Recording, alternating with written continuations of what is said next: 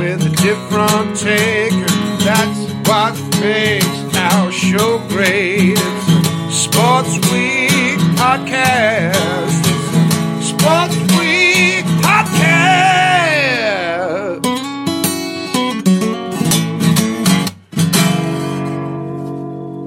G'day everyone, thanks for tuning in and welcome to the Sports Week podcast show. Massive show for you this week. Joining me to go through it all is a couple of our regular panellists. To my left, old mate Nilo's here again. How you going tonight, mate? Not too bad there, Liam. A bit worn out from a big weekend of AFL, but getting Plenty there. Plenty going on in the world of AFL, so we're looking forward to getting through all of that. We've got old mate VAR here. Daniel, Daniel's here. How you going, mate? Affectionately known as VAR. Yes, doing well. Thank you, Liam. How about you? Going well. Have you got some comments for us tonight on the old video review system with the Josh Jenkins point? You'll have to wait and see, Liam. Nice. And also here tonight, back joining us, is the man, Nilo, who did tip us into the $8 to get on France to win the World Cup in our World Cup preview show. Mm-hmm. So we've brought him back tonight because we are doing our EPL preview show tonight. And it's Mario. Welcome back, mate. How you going? Thanks, Liam. I'm well, mate. How are you? Going well. You got some winners for us tonight again? I might do in the EPL preview, and look, the AFL I think is a foregone conclusion, but we can maybe see if we can sneak some bets in for the 8. Who knows? Looking good. So plenty on the agenda tonight, fellas. On the show tonight, we have the return of our local legend segment, installment number 4. Can't wait. Yep, as I said, we've got our EPL preview of the season. And to borrow a phrase from old mate Eddie Maguire, Daniel, it's been a big week in football. It has indeed. It definitely has. So there's plenty to get through in the water cooler this week. So it's going to be a big show, so we should crack into it. And to kick off, as always, we have everyone's favourite segment, Nilo, Sinners and Winners. Mm-hmm. I'm going to chuck the new ball to old mate Daniel tonight. Daniel, take us away. Thank you very much, sir. I'm going to start with my winner this week, and it's actually for just being a genuine top bloke. We've actually been blessed with a couple of really, really intelligent and compassionate goalkeepers in world football, one of which is Iker Casillas. Now, I'm going to actually make him my winner this week because of the fact that he continues to defend his somewhat of a colleague in terms of Loris Karius. Now, specifically because of the fact that Karius has been under the pump since that Champions League final when, you could say that his errors actually cost Liverpool the Champions League final to an extent. Now, Iker Casillas has actually come out and continued to defend him by actually sharing a video of some of his goalkeeping errors. Wow. Just to show the human side of everything, to show that everyone does make mistakes. And I look, at this point in time, if anyone needs that little bit of compassion from one of the world's best, it's Loris Karius. So, Iker Casillas, you are my winner of the week this week. Very nicely done. Did Barry Hall send a similar video to Andrew Guff saying we all make mistakes? We'll get to that later anyway. Yeah, we'll get to that one, but it'll probably be nice of Mr. Hall if you were to share that footage. On to my sinner this week, and I'm actually going to be sinnering the grouchy, over-the-hill, annoying Jose Mourinho. Oh, I am. That's an easy target. Mate. That's an easy target. So sick of this man's nonsense. He is miserable. You know what? He just continues. And look, during the main reason I'm actually going to sinner him is during his pre-season friendlies.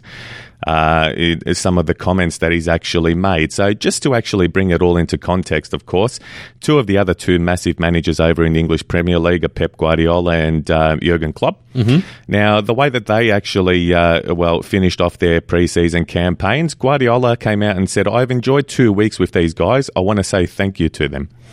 Jurgen Klopp came out and said, all the young boys are in good shape. What a pre-season they played. Mourinho comes out and says, not my squad. Do you want Alexis to be happy with the players around him? So in other words, basically saying that the rest of the squad outside of Alexis Sanchez are absolute shit.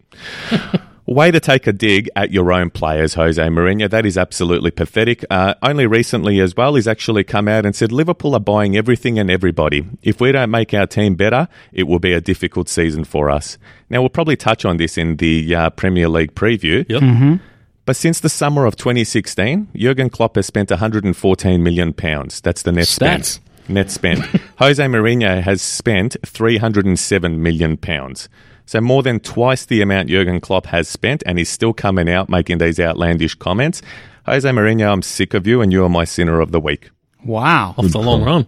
Just quickly, do you know that Mourinho has spent during his career of management over £1 billion on players? Wow. You wouldn't think it with the way that he carries on.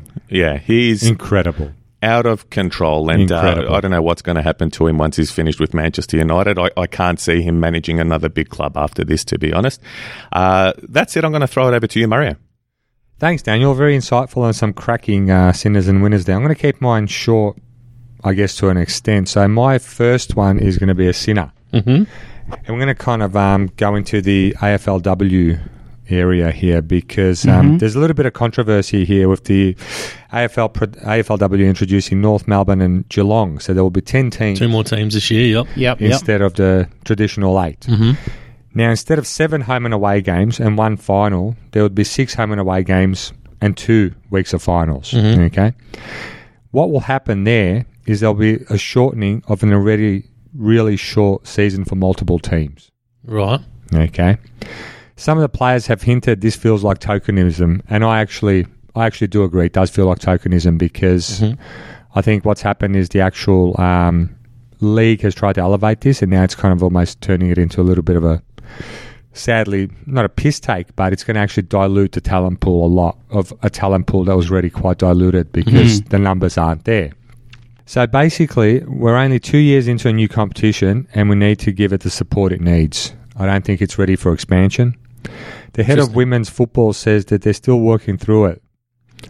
Also, it was originally 8 teams that, again, the talent pool wasn't diluted. But, you know, I think that's my sin of the week because the AFL actually should take stock of what it has in an amazing competition and rather than try and, you know, turn it into tokenism or start bastardising it after its 3rd season. Second, I think. Now, I'm not sure if you had a look at the rundown, Mario, but that is coming up in the water cooler, that very topic. We'll expand on that one. We won't give our thoughts on that, us three, until we get to that. We'll stay mute. Very interesting indeed. And my winner of the week is a gentleman by the name of Don Lemon. Now, Don Lemon was the journalist who interviewed LeBron James about the King opening up his school. And that's an amazing thing he did, by the way, LeBron, isn't it? That's fantastic. For those who don't know, I think it's, free education for a whole school in his local city of Akron. Amazing. Wow, that's amazing. Quality work. An entire quality school. So, you know, to accomplish something like that is quite incredible. And to give that charity, and he actually said that's his biggest accomplishment in his career. Yep. For sure, yeah. And then Mr. Trump came out and basically said that Don Lemon, who he thought was stupid, made LeBron James look intelligent because... I've got the tweet here if you want me to read it out. Can you please, Liam? This was from Donald J. Trump, official account, Nilo. Okay. LeBron James was just interviewed by the dumbest man on television, Don Lemon. He made LeBron look smart, which isn't easy to do. And he finished it with saying, I like Mike. Yeah. So I think Donald may have even waded into our Who's the GOAT debate there at the end, saying he's a Jordan fan. But yeah, the week after he's just opened a school for the president to say that's pathetic. I'd agree with that. And the reason why Don Lemon is my winner, because he's tweeted, who's the real dummy? A man who puts kids in classrooms or one who puts kids in cages? Wow. Thank you, Don Lemon. The man who actually sees the reality behind a real winner in LeBron for what he's done. Well said. And Don Lemon, congratulations, you're my winner for the week. Well said. Very nice. Who are you throwing over to, Maria? You've got 2 options? I'm going to Liam. Thank you, Mario. They're always interesting. Well, this might interest you. I'll start off with my winner of the week. I've actually got 2. Now, the first one, this will definitely surprise a couple of you in this room, probably all of you. Here we go. My winner of the week, I'm actually going to give to the Hawthorn Football Club. Yeah. Believe it or not. Now, Lee Matthews had that famous saying, Mario, what was it? If it bleeds, you can kill it. Yes. I just don't think you can kill the Hawthorn Football Club. You can't. Yeah. They're just like zombies that come incredible. back from the dead. Every time you think they're ready to fall off the perch and they're going to have a few, lean years, they keep coming back. I think everyone probably thought when they got rid of Hodge, Mitchell, Lewis, to name a few, that they'd probably have a few down years. But they're still an absolute force. Too good for our mob the other day. Good luck to them. They were the better side on the day and won. And every time I just think Hawthorn are going to fall away, they keep coming back. Watching them the other day up close, you got Bruce, Gunston. They've still got a few good years. Right.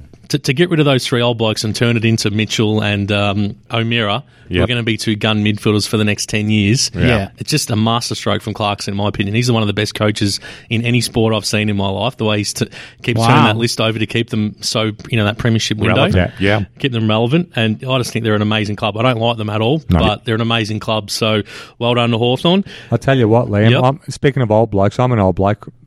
I've seen this repeated 80s, 90s, 2000s, thousands and so on. And it'll keep happening for sure. Because I agree with you. This club, the way it's got its act together since that proposed Melbourne merger is truly incredible. Just an incredibly well-run club. And like you said, my dislike for them is quite real. Yeah. But you have to pay respect. There's respect. There's a healthy respect. They're a great club. Now, my second winner... Sorry, Neil? I was going to say, and not only that, just to almost sinner myself, I remember in the pre-season preview I said that coach under pressure was... Clarko. Alistair Clarkson. That's good stuff for staying on. honest. The only one who come back to bite there. I think we had a few... I had West Coast to be my slider for this year, and they're going to finish second. So, nevertheless, but my second winner of the week, boys, and I think this was one of the best good news stories I've seen in sport in quite a long time, and that was Alex Johnson making his return to the Sydney Swans after 6 years out. 2,136 days since his last AFL game. Wow. 5 knee reconstructions in a row. 12 knee operations, 1 recurring knee infection that lasted 3 years, plus groin surgery. So to come back after all that, to get back out on the park and play senior football, and they got a win for him too. I thought it was an awesome scenes there. So well done to him, and also as well the bloke from St Kilda who played his first game after about 5 years, Freeman, as well, originally from Collingwood. So 2 blokes who had massive, persistence to stick at it.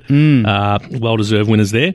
Now, to the negative side of things, and my sinner, I'm actually making my sinner of the week the West Coast Eagles crowd. Now, this is a club that not only in the past has mercifully booed Adam Goodes, an Australian of the Year, they're also the only club supporters that I can remember that destroyed Joe Watson from booing him non-stop. They also religiously cheered Ben Cousins when he came back after that first game, after he finally decided to put down his crack pipe and play footy again. They gave him a standing ovation. But even worse than that, I think when the other day, we all know what happened, obviously, when one of their players is King hit an 18-year-old behind the play, to then give Gaff a standing ovation when he come off the ground to the bench. I cannot fathom why they would think that's the right thing to do. 50,000 people standing cheering off Andrew Gaff, while there's an 9-year-old kid in an ambulance with his jaw wired and 4 teeth missing. I just think that was pathetic from the West Coast fans. 100%. Absolutely shit house. It's a club that's had a shit culture, and it's inbred in their fans, and they're actually shit fans. Yeah, it's probably a fair call. I'll call it how it is. I mean, people love to have a crack at Collingwood. People love to have a crack at Richmond, Carlton, Essendon, Port. But you're right, Liam. I think they're the worst fans. The West Coast fans are truly putrid in terms of their lack of understanding circumstances and having empathy for any situations other than ones that'll suit their own agendas. I can't even imagine any Melbourne club, if one of their players kinged someone, that they'd cheer them off. I just can't imagine it. No, it wouldn't happen. It's a weird culture over there, but definite sinner there. Hello to all our West Coast listeners. Hello to them indeed. But over to you, Neil, to bring us home here. All right, no dramas. So I'm going to start off on a negative note, and I'm going to go with my sinner. And my sinner this week is none other than Cam Rayner. What on earth was he thinking? Now, Cam Rayner is a Brisbane player, and he marked the ball with about 30 seconds to go to beat North. He was lining up from goal, 35 out, probably a 45-degree angle. And after seeing Essendon just lose, there was just a glimmer of hope because we needed North to lose. And I was like, thank God, at least North will lose, and then, we might and what did he do? He went for the banana from 35 out, 45-degree angle. What on earth is he thinking? Like, seriously, mate, get your head together and learn how to drop punt from 35 metres out. Even I could have made that kick, and I'm absolutely shite. But no, that is absolutely disgraceful. And there was a few people who missed big opportunities in the last moments, wasn't there, this week, I tell you? There was a few. Big Gary Ablett, unfortunately, and Goddard messed up. But anyway, we'll talk about that later on. Jeez, everyone loves having a pop at BJ. It had to happen. It had to happen. Well, I mean, Tell us your winner, I still do. Anyway, regardless, we'll talk about that later. My winner of the week is SEN, and thanks to Liam who put me onto this one. yesterday they ran a day called Jared Lyle Day, and basically what stars donated their time, like say Shane Warne donated bowling in the nets at the MCG. A few people, a few other sports stars came out, and all the money that was, and everyone was just donated, and all the money that was raised went to Jared Lyle's kids. And for those who don't know, Jared Lyle is an Australian golfer who unfortunately has ceased treatment from his cancer treatment after it's come back for a third time, and he just wants to spend time with his family. Unfortunately in palliative care, which is very, very, very sad. And, we wish him and his family all the best. I mean, don't know what you can sort of say in this sort of a time, but look, at least how much did they raise? They ended up raising over $180,000. That's awesome. And, Yeah, to give to his wife and kids. And look, that'll set him up, obviously, hopefully, to help him out. I mean, look, he is a professional golfer. Hopefully he'd have a little bit behind him. But look, I couldn't see that, $180,000 wouldn't go to good use. And so very, very generous of everyone who donated. And a worthy winner as well, Neil. Absolutely. And SEN who actually put it on. And also, we should tweet the link later on, and we'll probably share it on our Facebook later on. You can still donate until Friday. We will. That they are, even if you just want to give $5, $10, that'd be fantastic. Yep. We definitely will. Very nice work there, Nilo. Now we'll crack into the agenda then for tonight, fellas, and I think we'll start with the AFL Water Cooler. There's a lot bubbling away in there tonight, Nilo. So we'll get stuck into that. We've got a few topics to get through here in the Water Cooler, so we'll kick it off. Now, the first one, this is in relation to the Andrew Gaff incident that we've kind of touched on so far already. Now, the question that we're posing to the panel here tonight is, considering they were up by 10 goals, West Coast, should Adam Simpson have removed Andrew Gaff from the game in the last quarter? Now, Nilo, I know you had some strong views on this the other night when it actually happened live. Mm-hmm. Do you want to kick off first there with your thoughts on that? Sure, and I definitely think they should have. Because one of the main reasons was for Andrew Gaff's safety, and he was just getting lined up at every opportunity. Every time he got near the ball, he was getting lined up. And look, I know that obviously what he's done is inexcusable, but at the same time, he's obviously in physical harm's way, in my opinion.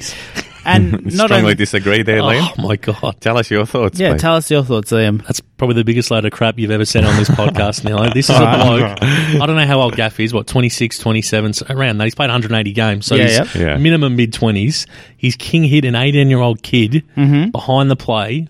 God knows how long he'll be out for. I heard today that he has to eat his food through a straw for the next month. Yeah. And you're worried about Andrew Gaff's safety. Please. Two wrongs don't make it right. He's never going to get seriously injured when they're going to rough him up as he deserved. If he had sat on the bench, Andrew Gaff, for that last quarter, in my opinion, it would have looked absolutely weak as piss. Get back out there, cop your medicine, which he did. Fair enough. He got out there. Yeah. He got roughed up. He copped a couple of decent hits from, I think it was Johnson for Fremantle, which he deserved. But you've got to be concerned, though, that Freo, they're not making finals. They don't care if they're going to get 6 weeks suspension themselves. What if they go and do something similar to him? Eye for an eye. The way I look at it. No, you can't have that. I think that's pathetic to say that he should have stayed off for the ground. Yeah. Cop your medicine, which he did, and he deserved it because it was weak as piss what he did. Daniel? Yeah, look, I genuinely feel like sitting on the fence. I guess when I look at the... There's no fence sitting in the water cooler, Daniel, you know that. When I look at the way that the question's constructed, should Adam Simpson have removed Andrew Gaff from the game for the last quarter? If I put myself in his shoes, that's Simpson's shoes, I would have actually spoken to him and said, listen, it's your call. He probably did, really. How do you feel about running back on there? They're going to be targeting you. They're going to go hell for leather to get redemption. Yeah, and it is eye for an eye. It's got to be that culture. That said, that's the way that I would have approached it as Adam Simpson. The way that I would have approached it as Andrew Gaff is I would have jumped back onto that field 100% he had to come back on. 100%. Absolutely. As in terms of his integrity, to sit that out then and wrap yourself in cotton wool would have been absolutely pathetic in my opinion. But what are your thoughts on it all, Mario? I'm a little bit with Nilo on this one, actually. Right. I'm with Nilo. I mean, mine could be the second most stupid comment ever made in Sports Week podcast history, but there's nothing ventured to keep Gaff out on the ground. Personally, there was nothing ventured. It was going to add to an already extremely spiteful game. The game was done and dusted. The fans were getting feral. It was a hostile environment. It was a hostile atmosphere. Now, which he created, though. He did create it. And look, I know what you're saying. Come out and take your medicine and do what you have to do. I'm not saying he deserved to be knocked out as well. I'm not saying that. Yeah. But he deserved to pick out there and get roughed up. I think he deserved it, in my opinion. I think he did. But if I put myself in the position of Adam Simpson, I wouldn't have had him come back on the ground. And I think the flaw in this entire thing, and it's probably a discussion for another time, is he should have been red carded. Well, I was going to bring that up, Let's talk actually. about He it. should have been completely red carded. I mean, if you take a bloke out and the opposition is down a man, the guy that's done it he's got to get red carded. He's got to go off. This is the only sport, one of very few sports in the world, that doesn't implement this rule. Yes, because you should not have the right to continue playing Absolutely. after you've destroyed some guy and ended his season as well. So, and that kind of unfortunately takes the debate out of what we're talking. No, it's a good one. I agree. I can't believe that there isn't a red card system. Well, that's the thing, Mario. I agree with you 100%. It probably shouldn't really be up to these two blokes to figure out what's happening. It should be up to those who actually adjudicate. Good call. And look, he is going to cop his fair whack, is Andrew Gaff as well, from the tribunal. He's going to get a lengthy suspension. No doubt. Now, this is where it's down to the adjudicators. So we need real-time adjudicators to actually make a decision on these types of things. So we're discussing how Adam Simpson and how Andrew Gaff should have actually handled the situation, and we're putting it from a personal perspective. But there should be a adjudicator that actually decides this for us instead of these guys or us on this podcast playing God to the situation. Absolutely, yeah. And I mean, look, Gil McLaughlin's come out and said today that he wasn't in support of it at all. I think he's lost the plot. Anything logical is not in support. No, and he said, look, we'd only use it once or twice a year. Well, then use it once or twice a year. Like, it's ridiculous. Like, what's wrong with that? But how do you police it, though? Well, Same as VAR. Exactly. I was about to say you have How well does that work? You have to do it in video referee. Anyone who listens to this podcast knows it's got a lot of issues there. You don't have to review that gaff hit. Oh, exactly. No, true. That's true. No, that would not have to be point. reviewed. That decision's made in. Nor say like 5 Jeremy seconds. Cameron or something earlier on this year. That's right, There's no doubt about it. Like, he should have got red carded as well. And there's probably only been two incidents this year. But seriously, like, ridiculous. Come out and use it, in my opinion. Just on furthermore to the Gaff whole situation, what are your boys' thoughts on? There's been a lot of talk in the media. Some people, lawyers and so forth, saying that they wouldn't be surprised if there should be assault charges.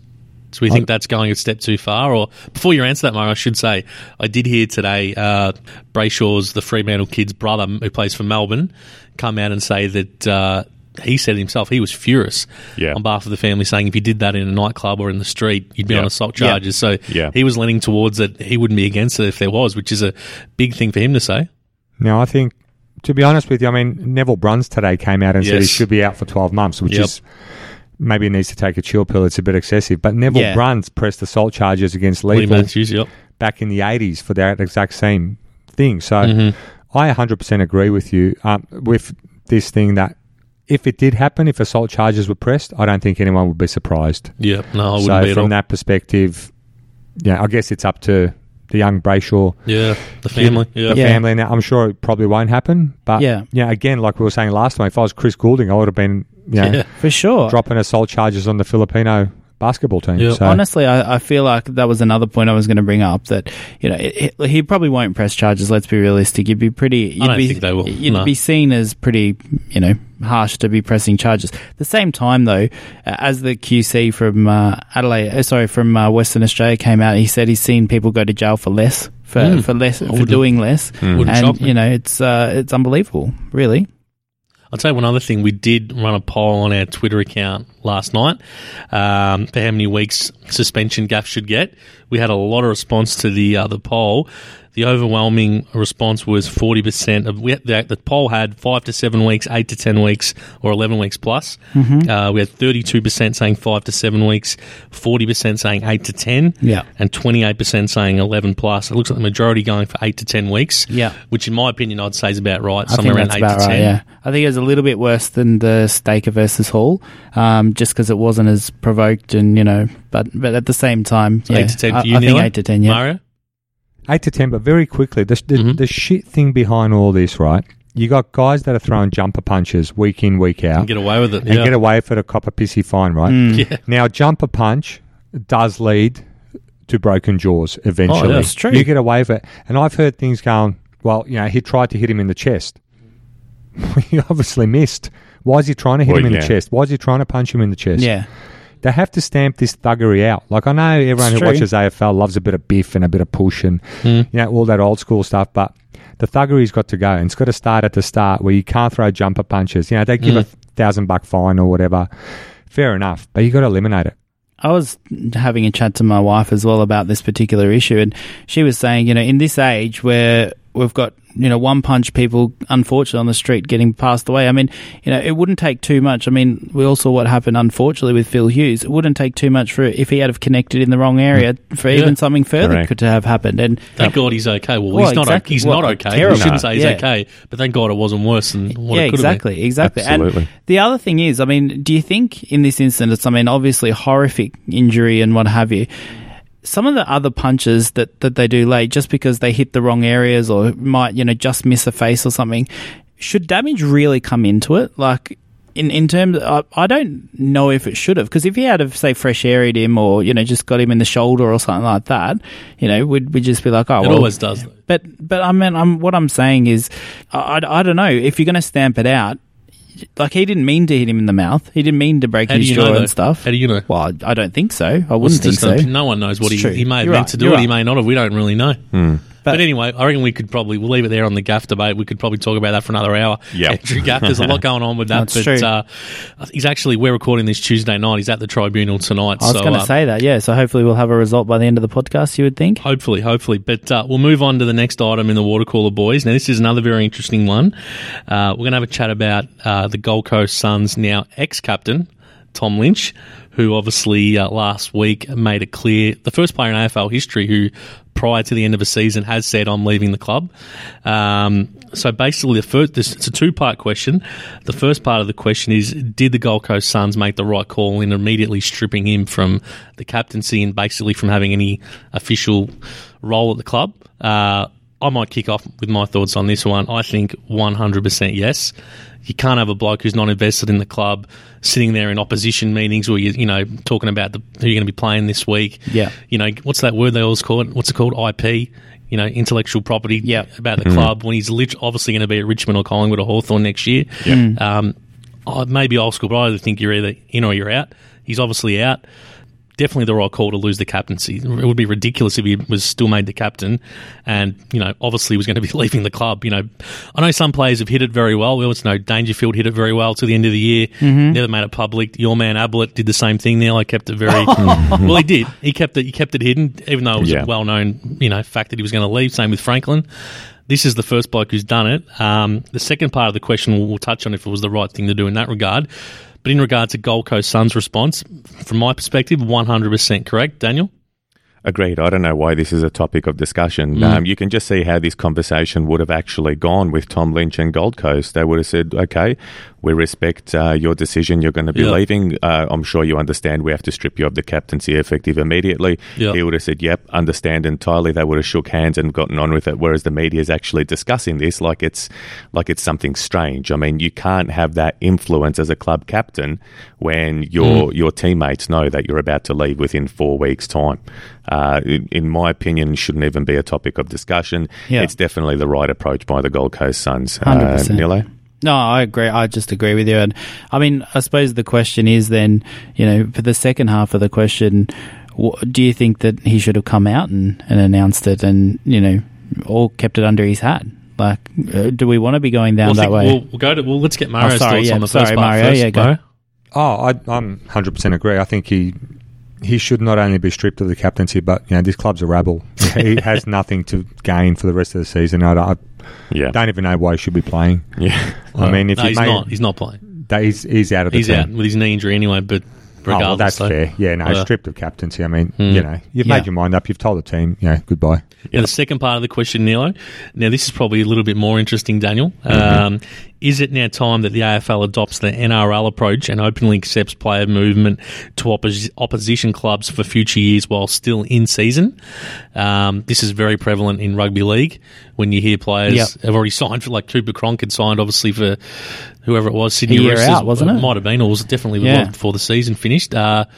Mario, first crack at this? I absolutely hate it. I think it's absolute nonsense and complete rubbish. And I think what Tom Lynch did was, I guess, really almost childish and really disrespectful to the Suns, who have given him his career, and to let his teammates down, and especially at a club like that. If you're going to leave, make the decision at the end of the year. You know what you're going to do. You don't need to broadcast it to the rest of the AFL world and stuff. But to answer your question, Liam, for me, it's no, definitely no. I mean, be a professional. No one needs to know that your best player 4 to 6 weeks out from a season or halfway through the season is not going to be next year. Yeah. I personally think it's a pointless exercise. Daniel? I'm with you. It doesn't sit right for me. I know that they do it in the NRL, and it's never actually sat right with me seeing it happen in the NRL. It is weird. I mean, you're cheering this bloke on knowing full well that he's not your player, but he's there. But is he invested? Yeah, exactly. Look, it might not be the case with these players that don't announce it as well as to whether they're invested or not. But like Mario said, be a professional. Be a professional. Go about your business and wait until the end of the season. At least you kind of owe it to the fans, I guess. And I think everyone knows it's a business. Sport's a business. And players have their right to go chase contracts, and all respect to them for doing so. But I just think, like we're just saying, it should be done during the off-season, not while there's still a team trying to potentially win a flag or make the 8 or try and get last spot for draft picks. Doesn't matter what the situation is. There has to be the integrity. I'd agree. And the other thing is that had Tom Lynch announced it halfway through the season and then had 7 or 8 terrible games in a row, people will be like, well, hang on, are you interested? Well, exactly. You're not going to be here next year, Yeah, I'd exactly. agree. I think he's obviously well within his rights to leave if he wants to leave and be a free agent. Good luck to him. He's a Melbourne bloke. He's not the first player to come back home. But to that part of the question, I agree with you, Daniel. I think it's just extremely weird, the NRL approach to it. I know the AFL's got its faults, but I think that's one good, I don't know if you call it a quality or a tradition, that they do keep it very strict, that, even if it is hush-hush, we don't want to know publicly. I don't think any AFL fans would accept that if they'd started coming out. Of course not. It's not in AFL culture, and it's a good thing that it's not, in my opinion. Nilo? Yeah, absolutely. Oh, no, 100% agree with all of the above, really. I think it's... you're right. You just have to question whether the player wants to be there. How is that dynamic when it's like, working with a person who's already taken up another job? Like, do they want to be at this job? Do they want to be at the next job? What's going on? Do they have your best interests at heart, or are they thinking next year? Or, it's ridiculous. So, definitely not. They should not adopt that, and it should be, hopefully it's a one-time thing, eh? Hopefully. We'll keep it moving then, boys. Now, next up in the water cooler, Mario did touch on this in his Sinners and Winners. He did indeed. And we're going to have a chat about AFLW star Daisy Pearce's comments, where she did come out and call the AFLW now gimmicky, was the word she used. Yep. Obviously, with, as Mario mentioned earlier, 2 more teams now coming into the competition, but there will be less games per team. Right call, wrong call, boys. Mario's obviously already touched on this. Nilo, do you want to kick off? One thing I will say about this is Gil McLachlan as well. He's come out this week and he said, and I'll give a direct quote, the World Cup goes for 4 weeks. You wouldn't call that a Mickey Mouse tournament. What a buffoon. What an idiot. What an idiot. Like, he's got no genuinely, idea. Like, I think that it's disrespectful to shorten it. I think, if anything, it should go for longer and, maybe carry into the home and away season for the AFL. I think that the women game, it is growing, and it was a lot better to watch last year than the year before, in my opinion. I saw a few games last year and it was very entertaining, and the skills are only going up, but they can't keep going up if they're shortening it. And these girls have to play in the VFL now, unfortunately, and to actually get their skills up, which is ridiculous. I'll expand on that as well. Gil McLachlan, if you're going to be patronising, at least get your facts straight as well, mate. The World Cup's actually, it's the crescendo of essentially a 2-year competition involving countless matches, qualifiers across all continents. So the 2018 FIFA World Cup, there were 936 matches played. It started in the 12th of March 2015 and finished on the 15th of July 2018. Goes for over 3 years, mate. It's not a 4-week competition. Yeah. I think he's getting off the topic, though. Like, what about the actual question, though? No, so in other Turning words... just a shit can and Gill. He's providing what about stats. the actual topic? We'll take our opportunity. He's putting up stats, Liam. He's putting up stats. He's putting on stats. It's terrible, is the point that I was actually going to get to. It's the wrong call. It's the wrong call to shorten it and bring in new teams at the same time. Look, if you want to talk about, bringing a diluted competition in, I'm not going to. I'm just going to quickly touch base on this. In my humble opinion, there's too many AFL teams with a diluted talent pool. Now you've got a growing young sport here, and Daisy Pearce is the face and the star. She is, yep, of the AFLW. So let's leave it as it is for a little while. Let it grow organically. Let's not tinker with it. Let's not introduce too many teams at once. And what Nilo said, I think, is spot on. But there was a huge push to get more teams. There was a huge uproar that there wasn't enough teams. Well, no, but let them develop when the competition's ready to accept it. And why shorten? But isn't that what they did? Why They waited shorten 2 the years? season though? Well, I'll play devil's advocate just for a moment. Like on the other side of the coin, even if they're playing one less game, bringing in 2 more teams is giving how many per team in a club? 30. I'm not sure. Don't quote me, but AFL Women's Club, 30 players on a list. It's giving 60 more women a professional contract and wage. But it's also regardless of playing one less also game, potentially giving 6 other clubs 2 less games to play a year if they don't make the finals. Like, I understand what you're saying, and I understand it's going to give a wage and a professionalism and that kind of stuff. And it's giving more girls a chance to play in the league. Yeah, but you're also reducing a very, very short season already. Yeah, it's not like it goes for age. I can see anyway. where Daisy Pearce is saying gimmicky because it's a very short season. That's right. But I think Nilo's saying to run it into the AFL season is ridiculous. There's no way where they're going to even broadcast it. Do it as curtain raisers. Exactly, they do that Look, with the where's it going to be A-League. broadcasted? I heard them say just yesterday that they're really struggling they're really struggling to get rights for it. That people aren't putting up money for it. Don't know why that people were watching it last year. Well, that's true. I'm just saying what I heard. I'm not saying it's they should or they shouldn't, but I think it's got a lot of potential. The AFLW would all agree on that. But yeah, I think I can see what you're saying, Murray. But I reckon bringing in 2 extra teams, it's giving a lot of girls more access to play at the professional level. I just think that a 6-game season is an absolute joke, to be honest with you. Take. And I think Daisy's 100% spot on. It's an absolute gimmick because it's more or less, I think, Gill just trying to please people. This is my humble opinion. I mean, if he's serious about this competition, he'll find sponsorship for it. He'll find people to do TV rights. Yeah. He'll create a competition that goes for 10 weeks. Why can't it go 2-3 weeks into the AFL season? Why can't you have the AFLW Grand Final before a game or at the MCG, or give it its own time slot? Yeah, that's true. Why? It doesn't everything about the AFLW, unfortunately, is just it doesn't sit right with me. I don't think Gill's intentions are right with this. I know he pushed it through quicker than what other people wanted, which is great. Right. So I've got to give him a bit of respect for that. But just let it go as it is and let the season play out for 8, even 10 weeks. And if you're going to play 10 weeks of regular season, then you can have the 2 extra teams or 4 extra teams. But it's going to be a stronger competition, and you'll get your players, you'll get more games in, you'll get more television revenue, you get more crowds, you get more people, you get I think there's more to it than that because they don't want to start off right in smack bang in the middle of summer playing AFL in 40-degree heat. Yeah. And then when Nilo's saying run into AFL season, where are they going to play the games? And then also in the summer, you've got all the cricket venue, all the grounds being used for the cricket as well. So, True. Like, where are they going to play in like East Brunswick Well, or as I something? said, Like, it's use them as curtain if it's going to be a raisers. professional comp, if they play less games, but they get to all be televised, all on Foxtel or Channel 7, plus have 50, 60 young women get the chance to be professional athletes. Personally, I don't think it's that bad a thing. Personally, I can see both sides of it, but I think they will expand the games in times to come. But to give 60 girls a professional contract that wouldn't have the chance otherwise. So riddle me this then. Is a 6-week competition Riddle me gimmicky this. or not? Yes. Well, 100%. It is. What competition? You got me to tune back into the actual topic. I'm going to get you to do it. Like a 6-week competition. Well, you asked me a question. Do you want me to answer it or not? No, go ahead. What sporting competition is the biggest competition in summer in Australia? Cricket. No, what competition? Oh, what? The Big Bash? The Big Bash. Yeah, which goes for 6 weeks. Yeah. And they pack out the stadium every game of the whole tournament. They do pack it's it not out. a gimmicky tournament. Again, it's you're huge. veering away from it. Yeah, they have a lot of games, though. Oh, my God. There's a game every 3 hours of that up shit. Until this year, they're only playing about 6 to 8 games each. They have extended it now.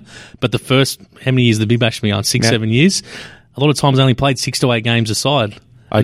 No one's ever said that was gimmicky. And if you're going to compare all different elements of cricket, so compare the Big Bash to Test cricket, which one comes across as gimmicky? I know, in my opinion, I'm not comparing the Big Bash comes across as gimmicky. But I'm not comparing it to Test cricket. If you were, it's a hypothetical.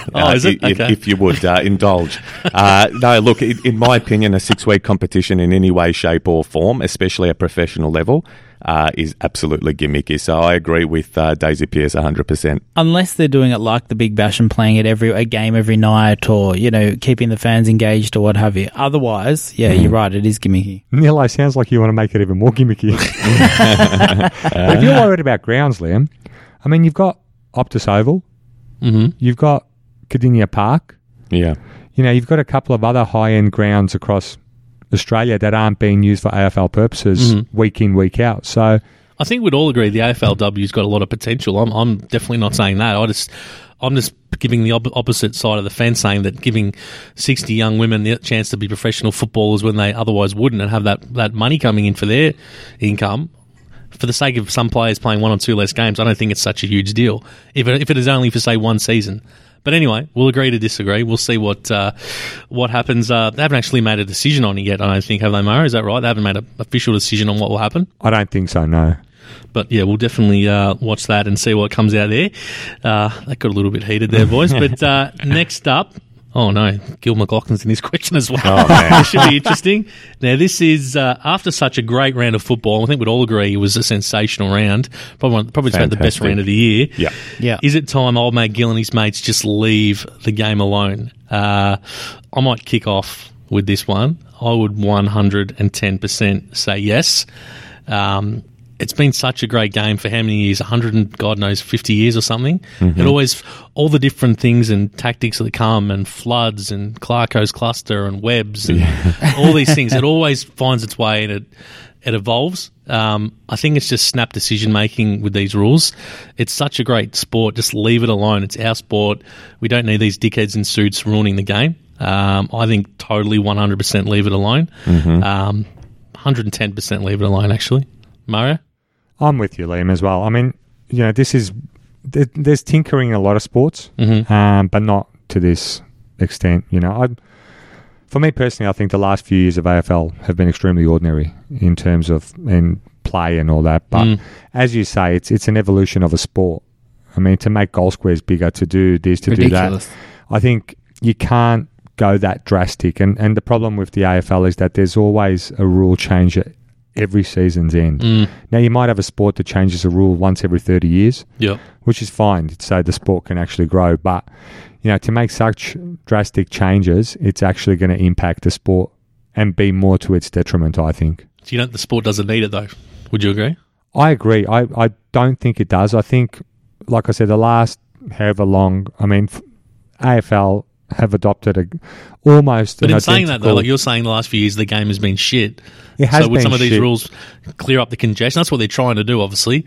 Longer goal square, you can kick over the back line, get the ball moving through things like that 6-6-6 rule, 6 defenders, so there's no congestion. I don't think it's the congestion as such. I think what happens is a coach comes and revolutionises the game true. and changes an entire game plan, and then it's up to the other coaches to catch up.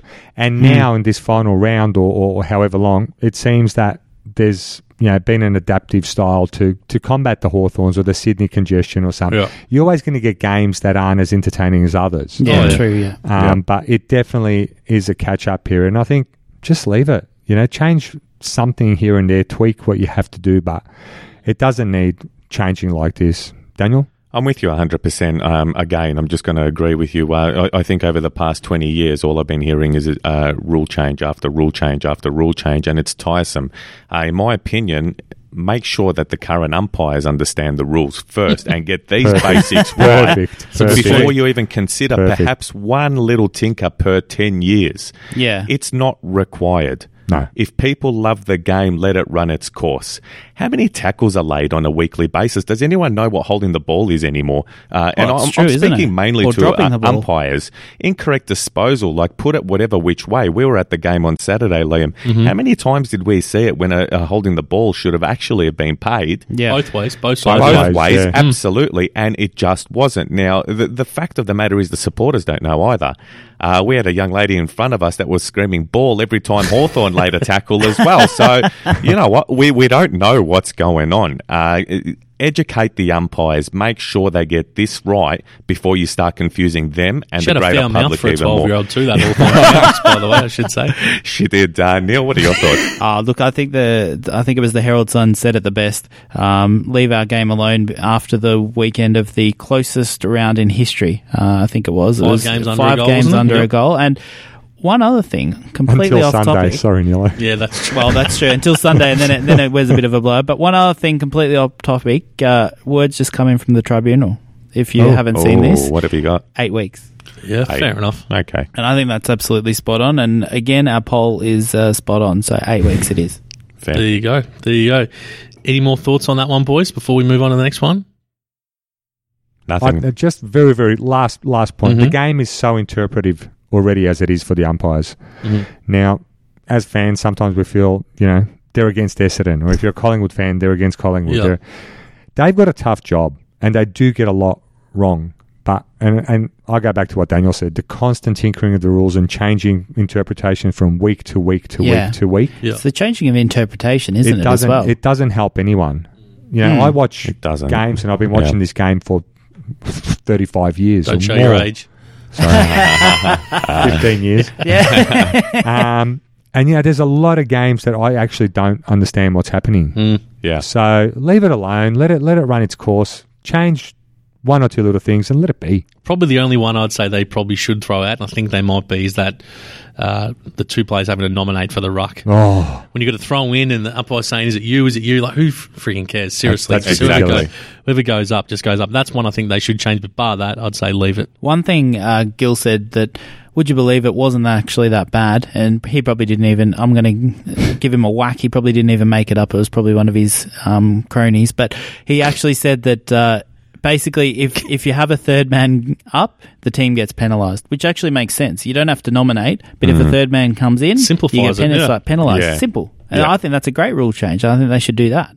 I like the third man up, but that's probably a topic for I don't mind it either. another night, but I like the third man up. Interesting.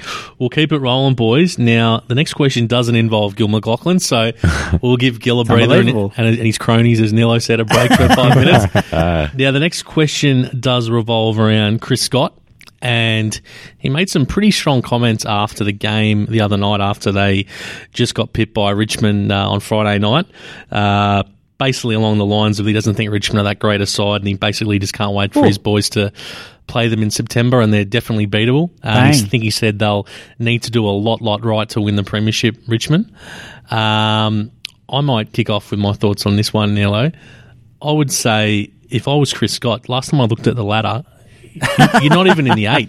Well, that's true. So I'm no fan of Richmond, as everyone knows, but if you're going to pot a club about how they're going when they've won 19 games in a row on the MCG and they're the reigning premiers, and you're not even in the 8, I'd probably worry about making sure you're in the finals before worrying about saying you're going to touch them up when you meet them in September. So absolutely. I get it all. You got to stick up for your club and say that you can beat them, and they probably they could beat them possibly. If Abler kicks that goal, they win. So obviously they could have beat them, but I think they are a little bit in poor taste, those comments, in my opinion. So if I was Chris, I would just focus on making sure you're there first in September. Mario? I don't mind it.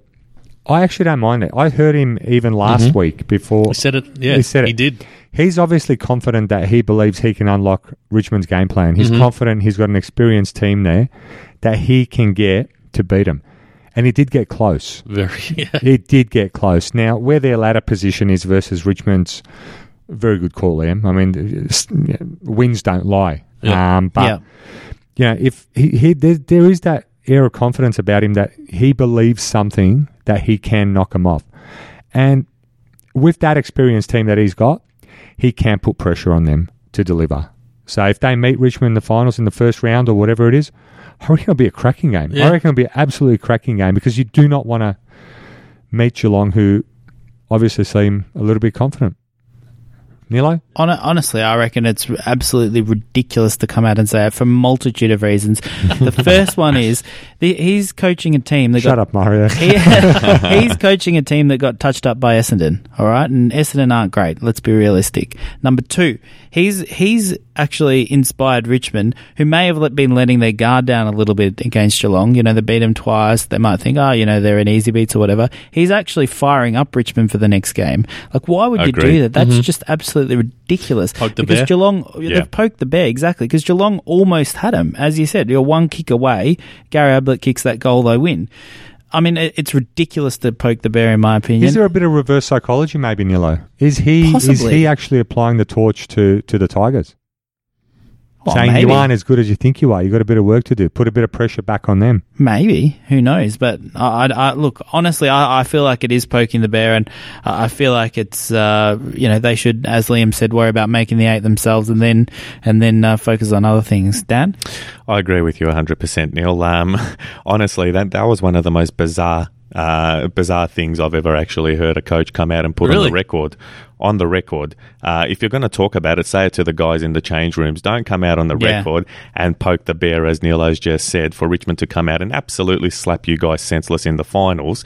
And you know what? If they meet, I'll put it on the record now that Richmond will absolutely slap them in the finals. 100%. Sorry, guys. Something I've just seen on Twitter, a little bit unrelated to that topic. Titus O'Reilly, gaff suspension is longer than the AFLW. Oh, my God. Nice work from old mate Titus. Man has a point. Spot on. He does. So I think we're all in agreement there on the... actually, no, we're not. No. Mario was out on a limb with Chris Scott saying that he was... It's always the guests, isn't it? It is. The guests get firing on here, so well done, Mario. Now, Don't poke the bear. don't poke the bear, indeed.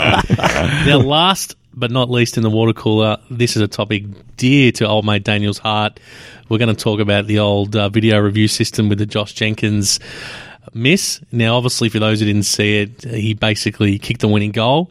Goal in quotation marks. Goal in quotation marks. It obviously got reviewed for not that long, and they awarded it a goal. Mm-hmm. Then after the game, when he got interviewed, he admitted that it hit the post. Yeah. And they only obviously beat Port Adelaide by a couple of points. Ken Hinkley was absolutely seething in his press conference. As you would be. As you would be. Now, Daniel, you're our video review expert. Thoughts on this one? Well, the video review isn't the problem. It's the humans behind it, by the sounds of things. And if you're going to actually incorporate video... Yeah, why not? Why not? Let's throw Gill under the bus again then. It obviously didn't work again. So how do we get this right is my question. There just seems to be so many teething problems, not only in the AFL, but at the same time... Dare I say VAR? How do you fix it? Have we got the camera angles, at the wrong angles? How do we introduce a snickometer maybe in the AFL? Snicko? Yeah. Well, you never know. That's Not actually as not a silly bad as it idea. sounds. Yeah. I heard an idea from Matthew Lloyd last night on Footy Classified, which I didn't think was that bad an idea. He said, why don't we have on the goalposts? I know you love this, Daniel, because you've made light of it before in cricket. Here we go. Why don't they have like the zing bales and just when it hits the post, it lights up so you know that it's in the post. Yeah. Why not? It's like a sensor. Yeah. They have Be hard if it that wobbles, though. siren in the hockey as well, don't they? Or the light that On the goes ice off hockey, on yeah. the ice hockey. So maybe not a silly idea in itself. I watched that one a little bit, Daniel, and to be honest with you, you could have probably had another 10 extra camera angles. Yeah. It would have almost been impossible to pick up. The ball did not deviate one bit. Yeah. Because I was kind of like, hang on, because when his player came to celebrate with him, he actually grabbed the little fella and he goes, "You hit the post." Yeah. Oh, you're kidding. No. He thought it would get reversed to a He point. thought it would get reversed. So, but to be honest with you, if you watch that, the ball kept its exact shape. Now, the only way, and what you said is Lloydie's probably right, if it just had a kind of like a sensor on it or something. Yeah. But then the other problem is, how do you know you're not going to have some bloke with his boot? Dustin Fletcher, or someone even like literally just knocks it or something. So, Well, yeah. I mean, you're still going to get errors with these things. Yeah. Exhibit A VAR, which is this what's it called, goal review systems working a million times better than VAR. It is true. Yeah. I just think that this one, it was so difficult that you could have had so many extra camera angles. Nilo? Well, the AFL have come out this week and said that they reviewed it multiple times. They reviewed it from every camera angle. They did everything, and they still back the decision on the night that you cannot overrule that because there wasn't enough evidence to overrule. And I think that's done and dusted, in my opinion. My biggest issue with the whole thing is Josh Jenkins coming out and saying that after the game. Why would you say that? Like, that's just stupid. Honest bloke. But seriously, I mean, I know I've had a personal issue with it in the past when I played football. I actually needed one yellow, and this is a story for you guys. I needed one yellow so I wouldn't get suspended for the finals, and I was having a week off the next week, so I decided to grab some bloke's shirt, and mate, he lost it. So I got the yellow card. He lost it, and I said, "Oh, look, sorry, mate, I needed a yellow." And then all of a sudden, I got taken to the tribunal. This true story. I've got about 3 weeks for it or something. Ridiculous. It's unbelievable. So, I mean, why come out and say it? Now Port Adelaide have lodged an appeal, and it's just You do realise that they're ridiculous. rivals. He probably did it just to spite Port Adelaide. Well, There's that's no love true lost as well. between Isn't them. it? You know Yeah. what? If he was dead serious about this, right, the only way this would have got fixed is if when they awarded the goal, He said no. He went and said he it. just turned around and said, Exactly. no, Done the Gilly. Yeah. that's not a goal. The Gilly. He's the only man who would do it. Is Adam The Gilchrist. great Gilly, yeah. Yeah. But like Neil said, why would you say it after the game? I mean, as honest as you are, Yeah. if you want to be honest, That's true. do it in a way where the other team you're playing doesn't get penalised. Well, it's true. And now you're basically saying, well, we cheated to win. Like, why would you come out and say that? Or not we cheated, but the I know umpires what got you it mean. wrong to win, you know?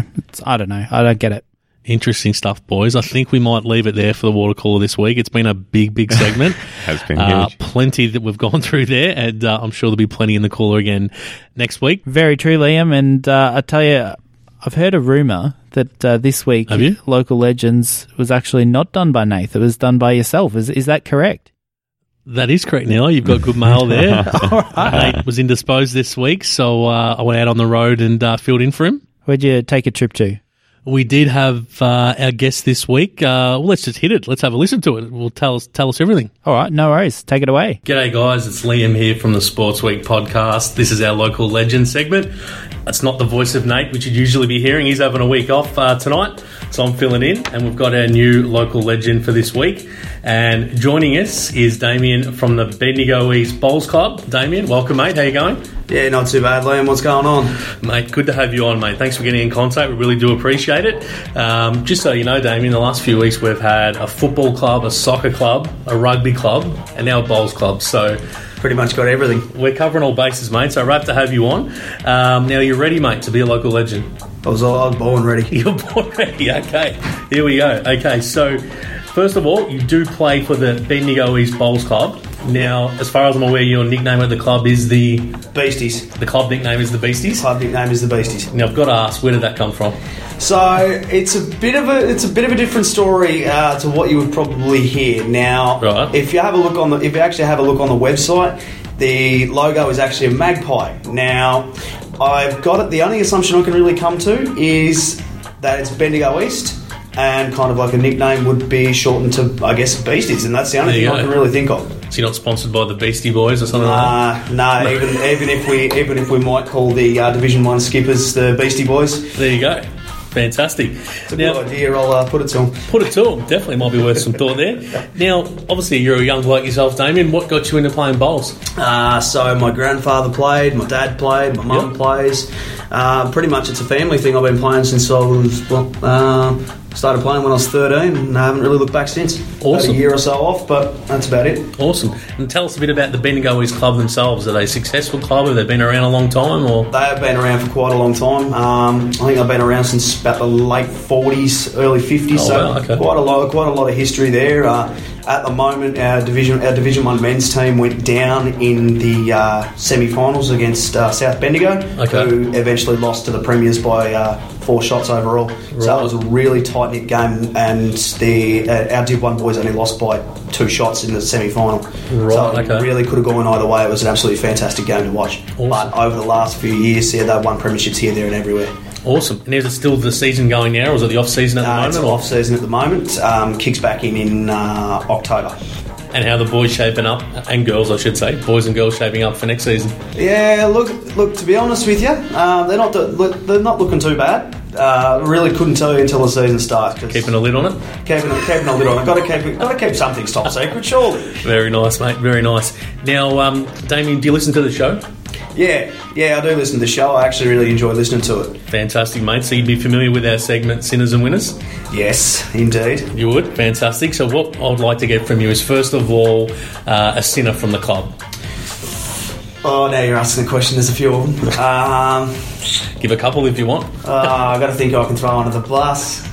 I'd tell you what, I'd have to throw one of the skippers under the bus. Brad Marin. Okay. He's recently got himself married, and that's kind of that's his fault. But nothing worth throwing him under the bus too much for. I can't really throw any of them under the bus. They're all a really great bunch of blokes. Right, so old mate Brad, has he gone missing now, has he? Or? No, he's not MIA. He's still floating around. But he's just got himself married, so of course we're all going to give it to him over there. Very nice. Now, a winner from the club, someone who maybe deserves a shout-out for doing something good or going unmentioned that doesn't really get the credit they deserve? Yeah, I'd have to put the ex-club president out there, Tommy Lester. Right. Recently in the 5K walk from Melbourne for his daughter Jakara, who's currently undergoing treatment. Okay. And he's really raised some money. I don't know how much he made, but I know that he's been doing it tough the last few months, and he really deserves a bit of a shout out and a bit of a boost for that. Awesome, fantastic winner there. Now, Damien, any other funny stories from the club or characters from the club you want to mention? There's got to be a funny story somewhere. There's definitely a couple of funny stories. A couple of years back, we had a practice match against Shepparton Golf over at Shepparton, and so of course, we chartered the bus and we've gone out there for the day. Yep. On the way back, much alcohol was consumed. That happened to be about a week or two out from the grand final. I think the doggies were playing in, I think it was either one of the semis or it was the prelim. I can't remember. Right. And I just remember basically getting back, and we're all pretty loaded. We were having a really great time on the way back. Yep. And Tommy and I have gone to the club. He's opened up the bar. Tommy was the president at the time, and we're going into the bar. We've opened her up, and we're just sitting there sinking tins. And Bontempelli's kicked the goal, and the only thing you can hear, Tommy's walking out of the back. He's walking out of one of the back rooms of the club, and you just hear Bont as loud as you can hear. He's just about shaking the windows in the club. And I'll tell you what, there's still a story. There's a few stories I could tell, but I don't reckon we've got all that much on. Very nice, mate. Now, just a bit more about the club itself. Do you want to give a shout out to the sponsors? All good local sporting clubs obviously have sponsors that keep them going. Is there a particular sponsor you want to give a shout out to down at the club? I'll definitely give a shout out to the All Seasons. The All Seasons Hotel in Bendigo, just on the on McIver Road on your way out. Oh, yeah. Had a couple of quiet ones there yourself over the journey? You could say that. I reckon I probably dropped about close to $300 a week at the bar a few years back. Not to mention what I spend on the punts, but all as we all do. Yeah. But yeah, a great place to go for a quiet beer and food.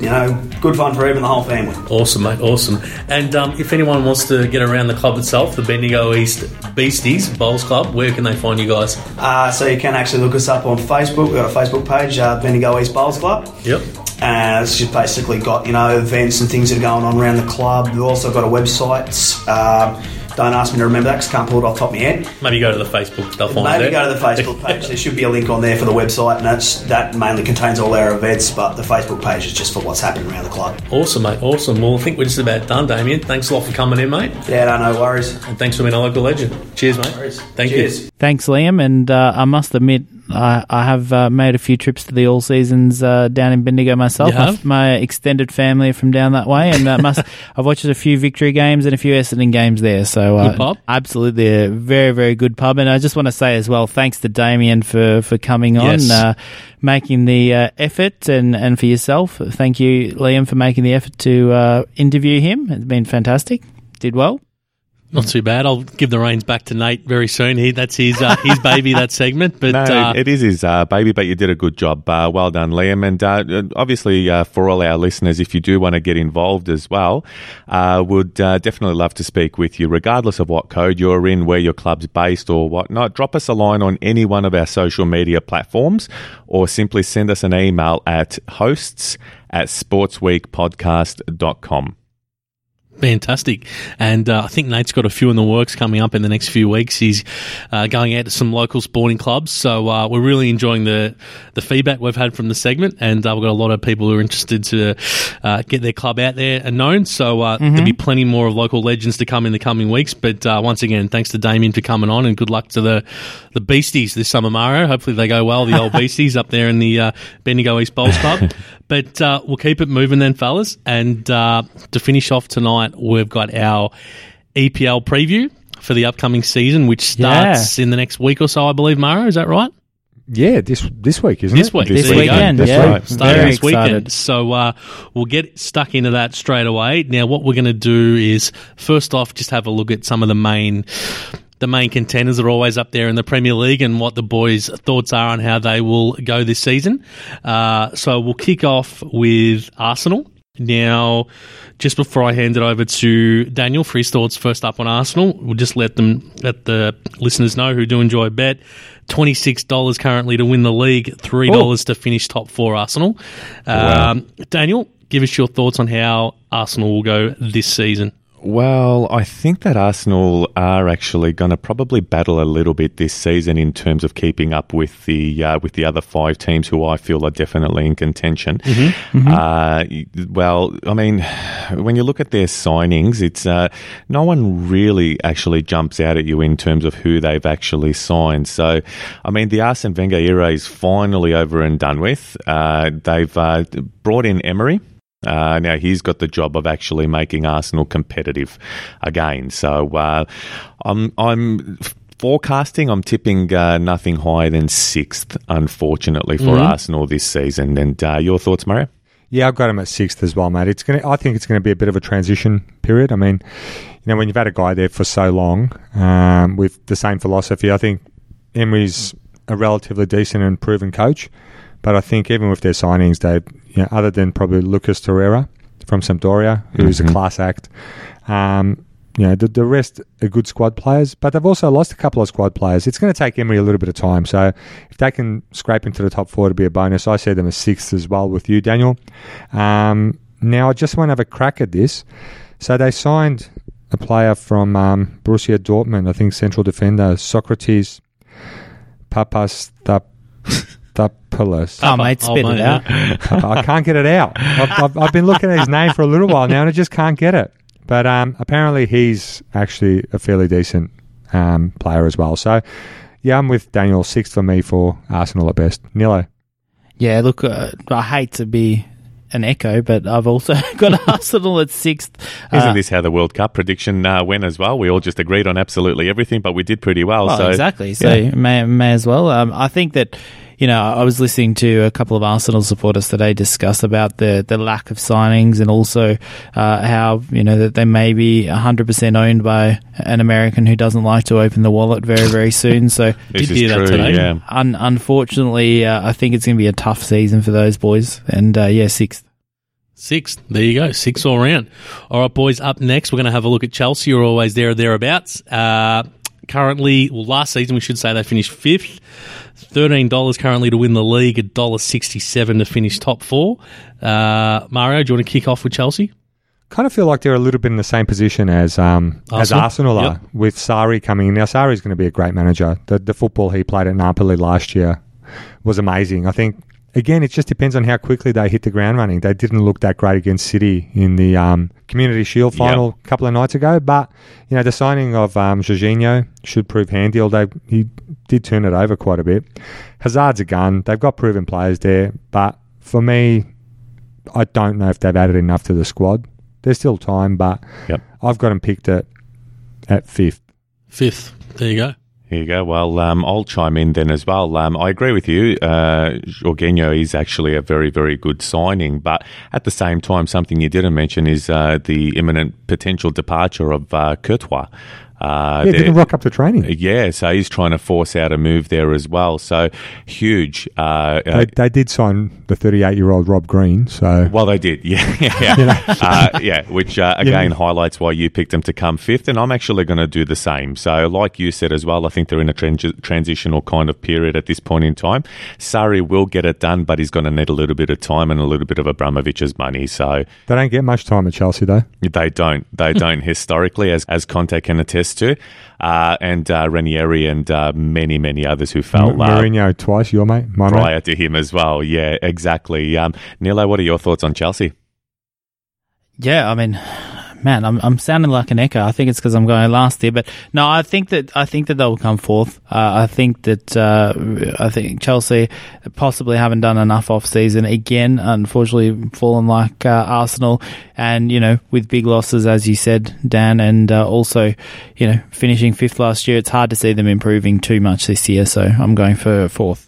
There you go. Well, I'm definitely going to let you go first here, Nilo. Up next, we're going to have a look at Liverpool.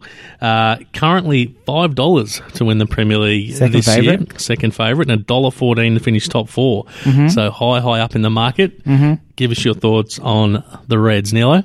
Well, in the off-season, they've managed to spend, and I'm just looking at this figure now, £187 million. As you do. Or euros, actually. Sorry, €187 million. By far and away, I think it's even by about €100 million more than any other club. Who've got people coming in like Alisson, got Shaqiri, got Fabinho, Naby Keita.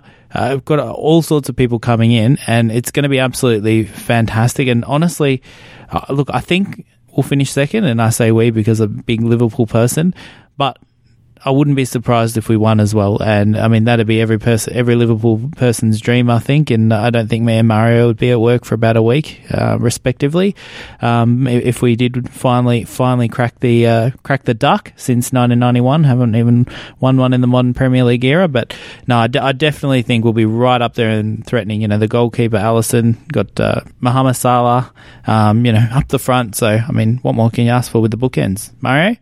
And the squad, the squad looks so strong now. Oh, it does, doesn't it? If there's an injury or two or someone's a bit out of form or something, we've almost got a second team that can really compete. So there's that, you've got Champions League games, you've got FA Cup games, you've got a hectic Premier League season, you've got, I don't know, some Ryobi Coca-Cola Cup thing even that you've got to play and no one really gives a shit about. But, there's a lot of games, and the squad depth for the first time, I think, in so long is actually there now. I think further to what you said, watching Alisson against Napoli just made me feel comfortable. You just get the impression his ball distribution, his ability to pass, his commanding, shot stopping, everything. So that was fantastic. And Naby Keita, I think he's going to be the surprise packet of this season. He's an absolute gun in all facets of football, in breaking up the play, setting up the attacking play. Fabinho as well in that defensive midfield role. Shaqiri could be playing the number 10 role permanently. Man, what a goal. And he looks good. He looks strong. He looks decisive. The calves look... oh, geez, they look good. Have you ever seen a more built footballer? I tell you, he's just ripped. Can I ask you a question, Mario? Yeah, mate. Should your missus be a bit worried about you? Not because of that. Not because of that. For anyone who follows Mario on Twitter, I'm a bit worried about the man love you have for old mate Jurgen Klopp. The amount of tweets I see pop up saying, I love this man, I love him, I want to boof him. No, he doesn't say that, but he's got a strong man love for Jurgen Klopp. Is it getting towards almost dangerous territory, that love you got for Jurgen? Yeah, look, it's not an obsession, but if we can win the league, it may be. It may be. He's just everything the club's needed, Agree. He is Liverpool. It's a beautiful marriage to date, and let's hope it continues for much longer. But just to wrap it up quickly, and I could talk about Liverpool for many a season, many episodes, but I don't know if they can knock off City. I don't know. Yeah. There'd need to be something drastic happen at City. A falling out with Guardiola, massive injuries or something, because that team is devastating. But you never know. But it's a two-horse race, though. Really, I feel like I'm picking Liverpool to finish second this year. Yep. Now I've been listening to clowns like you two saying It's going to be our season now for the better part of 2 decades. And in that time, Blackburn Rovers have managed to bring a Premier League trophy to Anfield. Bought it. This time around, though, you know what? I'm inclined to actually agree with you guys and your optimism. I'm going to actually tip that Liverpool's going to win the title this season. Oh, wait. Wow. I think Jurgen Klopp Can has got I it just say right. something really quickly, mate? If we win the title this season, Yeah. everyone has it on Sports Week podcast. I will pay for you to come and celebrate with me in Liverpool. Down at the local pub. Wow. Oh, wait. Wow, hey, here we on, go. on record. Can me and Nilo come too? Or? Sorry, boys. Family only, I think. Family only. All right. I He's will. witnessed my shit. I've had so long. I've had to put up with this, Yeah. like I said, for the better part of 2 decades. So it is on record. I'm going to take you up on that 100%. Just to expand slightly, and it's probably what's already been said. I think Jurgen Klopp has got 100% correct in the transfer market, and I just feel something special about the atmosphere and just the team dynamics that he's building over at Anfield. So the additions, as you mentioned, Alisson, Keita and Fabinho, as well as Shaqiri as well, added to that attack that's already there and the depth. I think he can get it over the line. So I'm going to stick to my guns and start planning for next year over in Liverpool in the UK. Oof. Oh, wow, hey. Mario's side of the desk is just rising a little bit there. But up next, boys, we're going to have a chat about the reigning champions, as Mario touched on, Manchester City. Currently $1.62, Nilo, to win the Premier League. So very, very short odds for them to win. $1.62 in a 20-horse race. That is There you go. unbelievable, isn't it? Phenomenal, yeah. And $1.06 to finish top 4. So not much return there if you back them to come top 4. Unbelievable. Daniel, do you want to kick off here? It's a with testament City? to the season that they had last season, and well, rightly so that they're $1.06 to finish top 4 and $1.62 to take it out. So very, very strong team, immense in terms of going forward, but so solid at the back as well. Now their key addition, I guess, Riyad Mahrez from Leicester, will just slot in absolutely perfectly there. So Liverpool, after predicting that they will come first, are going to have their work cut out for them, don't get me wrong, but I just feel that Man City, I think, are going to push them right till the very end, and I'm going to tip that they're going to come second. Mario? I actually think that the only reason that this is slightly open is because Chelsea signed Jorginho. True. Had he gone to Man City, As he was... as he was tipped to do, Yeah. Been with over. Mahrez, with the team they've got now, Yep. don't kick a ball in anger unless you're going for top 4. But I think the acquisition of Mahrez, like you said, Daniel, is immense, and I think also they have such a settled squad now that has been They around do, yeah. for so long. Just adding one or two, tweaking it here and there, Yeah. incredibly strong. So there's not much more you can say. A team that cracks a ton in a season. Yep. So deservedly red hot favourites. Nilo? They're scary good, aren't they? I'll tell you, they're very, very scary good. Saying that, though, I'm going to cast your mind back to earlier this year in the quarterfinal of the Champions League. Liverpool did get up 5-1, so it's not like they're invincible, in my opinion. Yep. And then looking at the previous meeting before that, Liverpool won. So I still think Man City will win the league, don't get me wrong, but at the same time, I don't think it's impossible to see the Liverpool getting up, is my opinion. But I still think Man City, everything you said, Mario, they're settled, they're just tweaking a little bit here and there, but they are a beast of a team and a very scary team. There you have it. Now, speaking of Manchester, boys, we can't talk about Manchester without not touching on Manchester United. Last season, second in the Premier League. Currently $8.50 to win the Premier League. Gee whiz, that's decent odds for a side that's been such a huge force for so many years, Manchester United. $1.30 to finish top 4, but yeah, $8.50 to win the Premier League. Daniel, do you want to kick off here? $8.50, rightly so, to be honest with you. As long as Mourinho is there, I don't think they're going to be winning the Premier League, unfortunately. I reckon he's just about on the Unfortunately. cusp. Well, for them.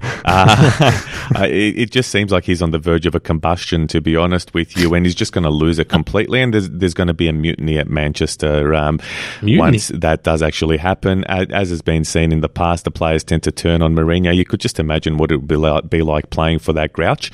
That being said, they did end up second last season. I'm fair to say, sorry to cut you off, fair to say Marino and Gil McLaughlin haven't had a good night on our podcast. Absolutely slammed both of them. Definitely fair to say, yeah. But look, a club of that stature should actually be way shorter odds to be winning the title, and it just goes to show how wrong they've gotten it since Sir Alex Ferguson actually retired.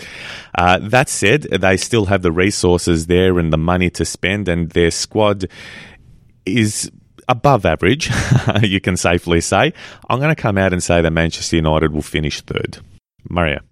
I'm with you on every single one of those aspects. And I think, to be honest with you, the negative football that he plays and the way he sets up, he's always going to be competitive. It's never pretty football. It's never anything that's super entertaining to watch. And even United fans will admit that. You know, if you want a result, the prick's there, he's going to get it for you. Yeah. But I think with United, one thing that's been glaringly obvious this transfer window is that there doesn't seem to be a lot of players that actually want to play for him. Yeah. You know, I'm sure the players do want to play for the club because it's such a big club, but there's been a lot of remarks of his negative football and players being locked and not being able to play the way they wanted to play in an attacking format. So I reckon there might be a little bit of trouble for them to try and attract, you know, players that might prefer to go to City or Chelsea or Liverpool or Arsenal. But, you know, in saying that, just in closing, I mean, if you've got David De Gea, you're always a chance. So true. I'm picking them for fourth. Nice. Honestly, I don't want to spend much time talking about Manchester United. I got him as third and feel like you guys have said all my thoughts absolutely perfectly, so we may as well move straight on to the next one, eh? There you go. Now, the last of the, I guess you'd call it, so-called big teams we're going to feature in our preview tonight is Tottenham, who obviously finished third last season, currently $17 to win the league and $1.72 to finish top four. Mario, we'll give you first crack at Tottenham. I like Tottenham. I think they haven't really signed anyone. In fact, they're the only team that hasn't made a transfer. Well, yep. okay. Nor have they lost anyone, though. Nor have they lost. They're still in the process of trying to hold on to Alderweireld. Yep. But it's kind of as you were for them. And, you know, for me, it's also as you were. I'm leaving them to stay third. Same as last season. Wow. Very nice. Yeah, look, their structure actually doesn't really need to be tinkered with all that much. I think they've got one of the best managers out there as well in Pochettino too. Yep. So they've got Harry Kane up there as well, who's just slotting them away. Mario, I know, saw by the look on your face exactly what your thoughts are on Harry Kane. But I must say, from my perspective, best penalty taker I've ever seen. Like the way Harry he hits Kane. him. Fair enough. That I've seen. You've seen a lot more than me, no doubt. But Alan Shearer for mine, but unbelievable Harry Kane's penalties. You can put them away. I'm going to come out and tip that Tottenham's going to finish fourth, just behind Manchester United. Nilo? Yeah, I've got Tottenham at fifth. I think for a team, like I always am of the belief that teams are always getting better and better. You know, the longer it goes on, the better a side gets. And I feel like it's very rare that a team gets worse.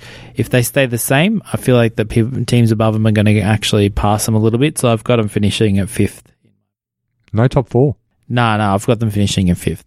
Fair enough. So basically you're saying if you don't make any moves to strengthen your roster, yep, you're just treading water. That's exactly right. And I think that if everyone else is, making all those moves and, you know, Liverpool are spending 190 million euros and they're spending $0, you know, you can't get better without spending money. There you have it, boys. I think we've covered the main contenders for the Premier League this season. Do you want to have a bit of a chat, fellas, about who might be the other end of the table, who could be looking at possibly being out the door on the way out? Mario, I know you got some strong views on this. No strong views. I've been looking and doing a little bit of research, and the one, you know, I really do like Newcastle Football Club. Oh, he's going to go there. A former powerhouse and a great traditional club, huge fan base, but they've got a fantastic manager in Rafa Benitez, you know. But good Liverpool man. Yeah, they're losing players. They're not. Yeah, it's just got that same kind of feel, unfortunately, about Newcastle, where they've come up, spent a year or two, and then potentially could go back down. I'm fearful for them. Yep. I hope it doesn't happen because I think we need to have them in the competition I agree. as such a prestigious club. I agree. If I can chime in as well, watching Tyneside go into meltdown is just not a great sight. No. They are a traditional club and, historically well run as well. So Before Ashley came in. Before Ashley came in, exactly, and pushed Manchester United during the glory years a fair few times too. So their fall from grace hasn't been fun to watch, and I'm speaking as a Blackburn supporter as well. So make of that what you will. I'm with you 100%. But are you coming out and saying that they're in danger of getting relegated? I reckon they might be. I'm fearful for Benitez's position in terms of if he gets a better offer from somewhere anytime soon. Yeah. I don't know how long he's going to be there, but the other teams that I don't see making much of an impact and could be in the bottom six are Cardiff, Huddersfield, Southampton, Bournemouth, Watford. A team that I've noticed has done some really good work in the transfer market. There's two, actually. One of them is Fulham. Yes. Been really proactive in signing some veteran class players to actually help them stay up and maybe even make a slight impact into the bottom half of the 6 or 7, something like that. And the other team who's made some really good signings is West Ham. Okay. West Ham have had a fantastic transfer market, bringing in a whole host of new players. So they're my two kind of smoky teams to watch out for. Yep. The aforementioned 6 teams I think are in trouble. Just on that as well, the 3 that I have tipped on being relegated, you actually mentioned in that 6 as well. So I'm going to have to go that Huddersfield will finish 18th. Moisey's mob. Sorry, Moisey, and to your mob as well. Cardiff, I fear will go down number 19, and I think Bournemouth are actually a shout for finishing dead last, personally. What are your thoughts, Nilo? I think, for me, I'm going for Cardiff to finish dead last, unfortunately. I think Huddersfield, unfortunately, and Watford as well. Very nice. There you have it, fellas. Anything else you boys want to cover off here? Golden Boot we wanted to discuss. Salah, I'm guessing, fellas? Well, I'm definitely going that way. I'm going Salah. I'm going to back Salah as well to win the Golden Boot in a Liverpool title-winning season, and wow. a statue of Mo Salah to be built outside of Anfield. Don't get us too excited. To top it all off. So should be a fascinating season. I'm actually really, really pumped for it to begin come this weekend. There you have it, boys. Very nice preview there of the EPL season. Now, before we finish tonight, boys, anything else that's caught your eye in the sporting landscape this week we wanted to bring up? Nilo, you got something? Keeping it on the football, I do want to say a few things. Firstly, welcome Kazuki Honda, and I've probably absolutely butchered that, but to Melbourne victory. I think that's a huge signing, and it didn't quite dawn on me how big of a signing it was until I started talking to my non-A-League fans who also knew non-A-League friends who also knew who he was. So, welcome Kazuki Honda. Again, probably my apologies on his name pronunciation.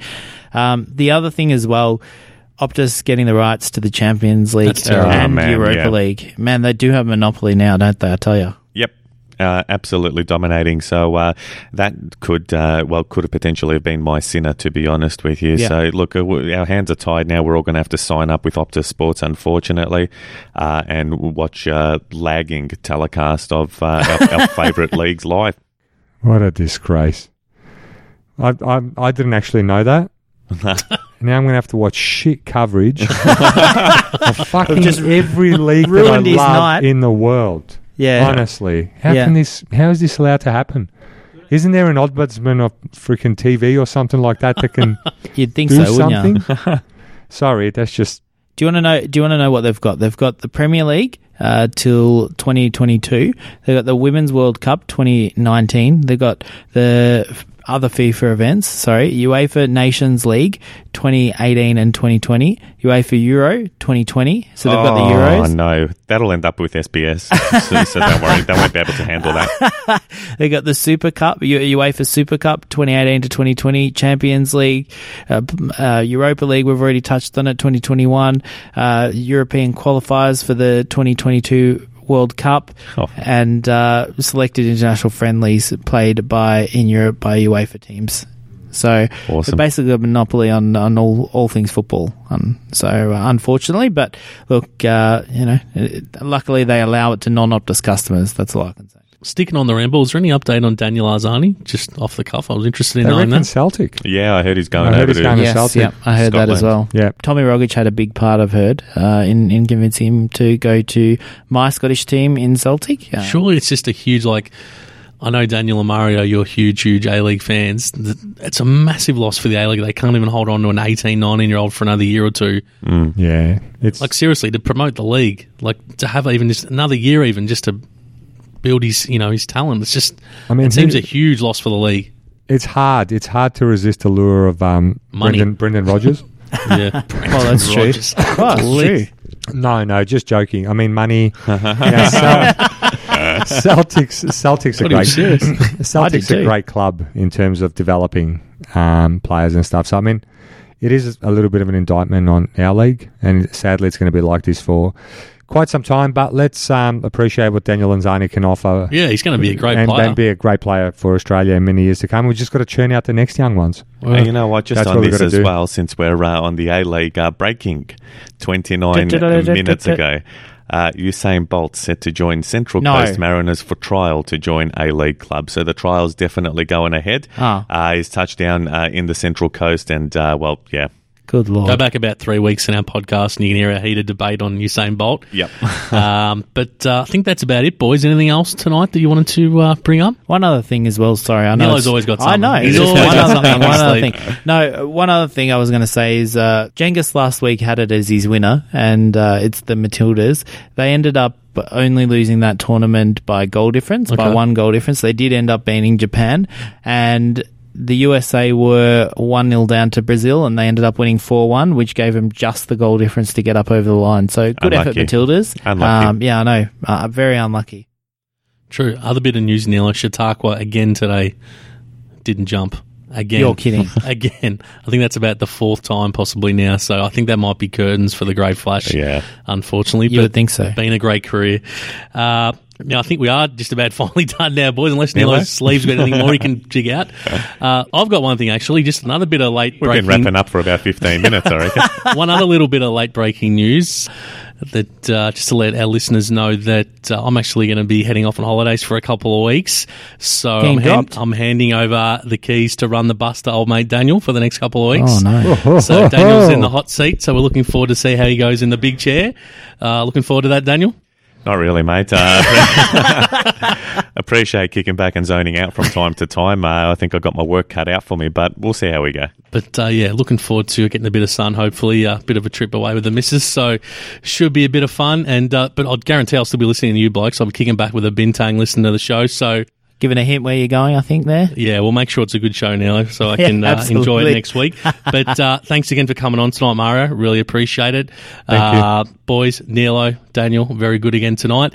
And just one last thing as well. A lot of last things we keep coming back to. But just remember, because we always like to remind our listeners of this, that we are now available on Facebook to listen to the episode on Facebook just by pressing the play button. Yeah. No links, no subscriptions required. But once again, it's been a big show. Thanks for listening. And next time you hear this podcast, you'll be hearing the dulcet tones of the Richard Mercer of the sports podcast world. Daniel next week. I'll put everyone to sleep gladly. Cheers, guys. Have a good week.